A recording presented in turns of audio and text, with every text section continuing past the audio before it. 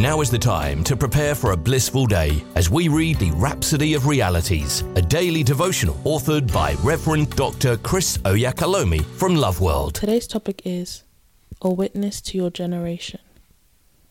Our opening scripture is taken from Acts chapter 5 verse 32. And we are his witnesses of these things, and so is also the Holy Ghost, whom God had given to them that obey him.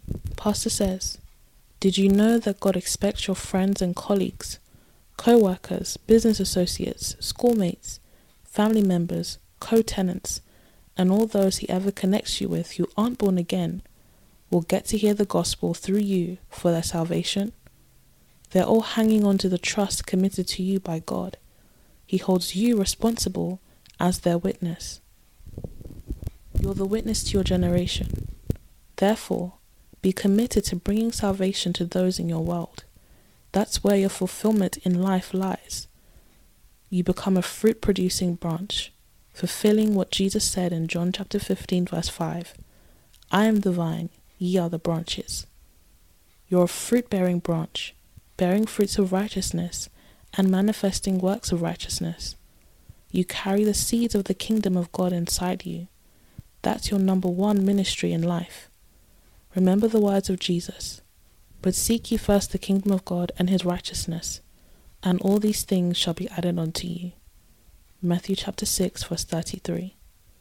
Make the expansion of his kingdom in the earth your top priority, and his glory will be manifested in and through you. You have to come to the realization that the gospel, the same message that saved your life, has been committed to your trust. Paul knew it.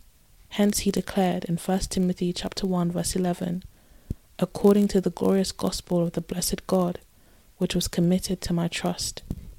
Take personal responsibility for the gospel, and you'll live an absolutely fulfilling and impactful life. Say this prayer with me. Father, thank you for the blessing of being counted faithful to be a minister of reconciliation.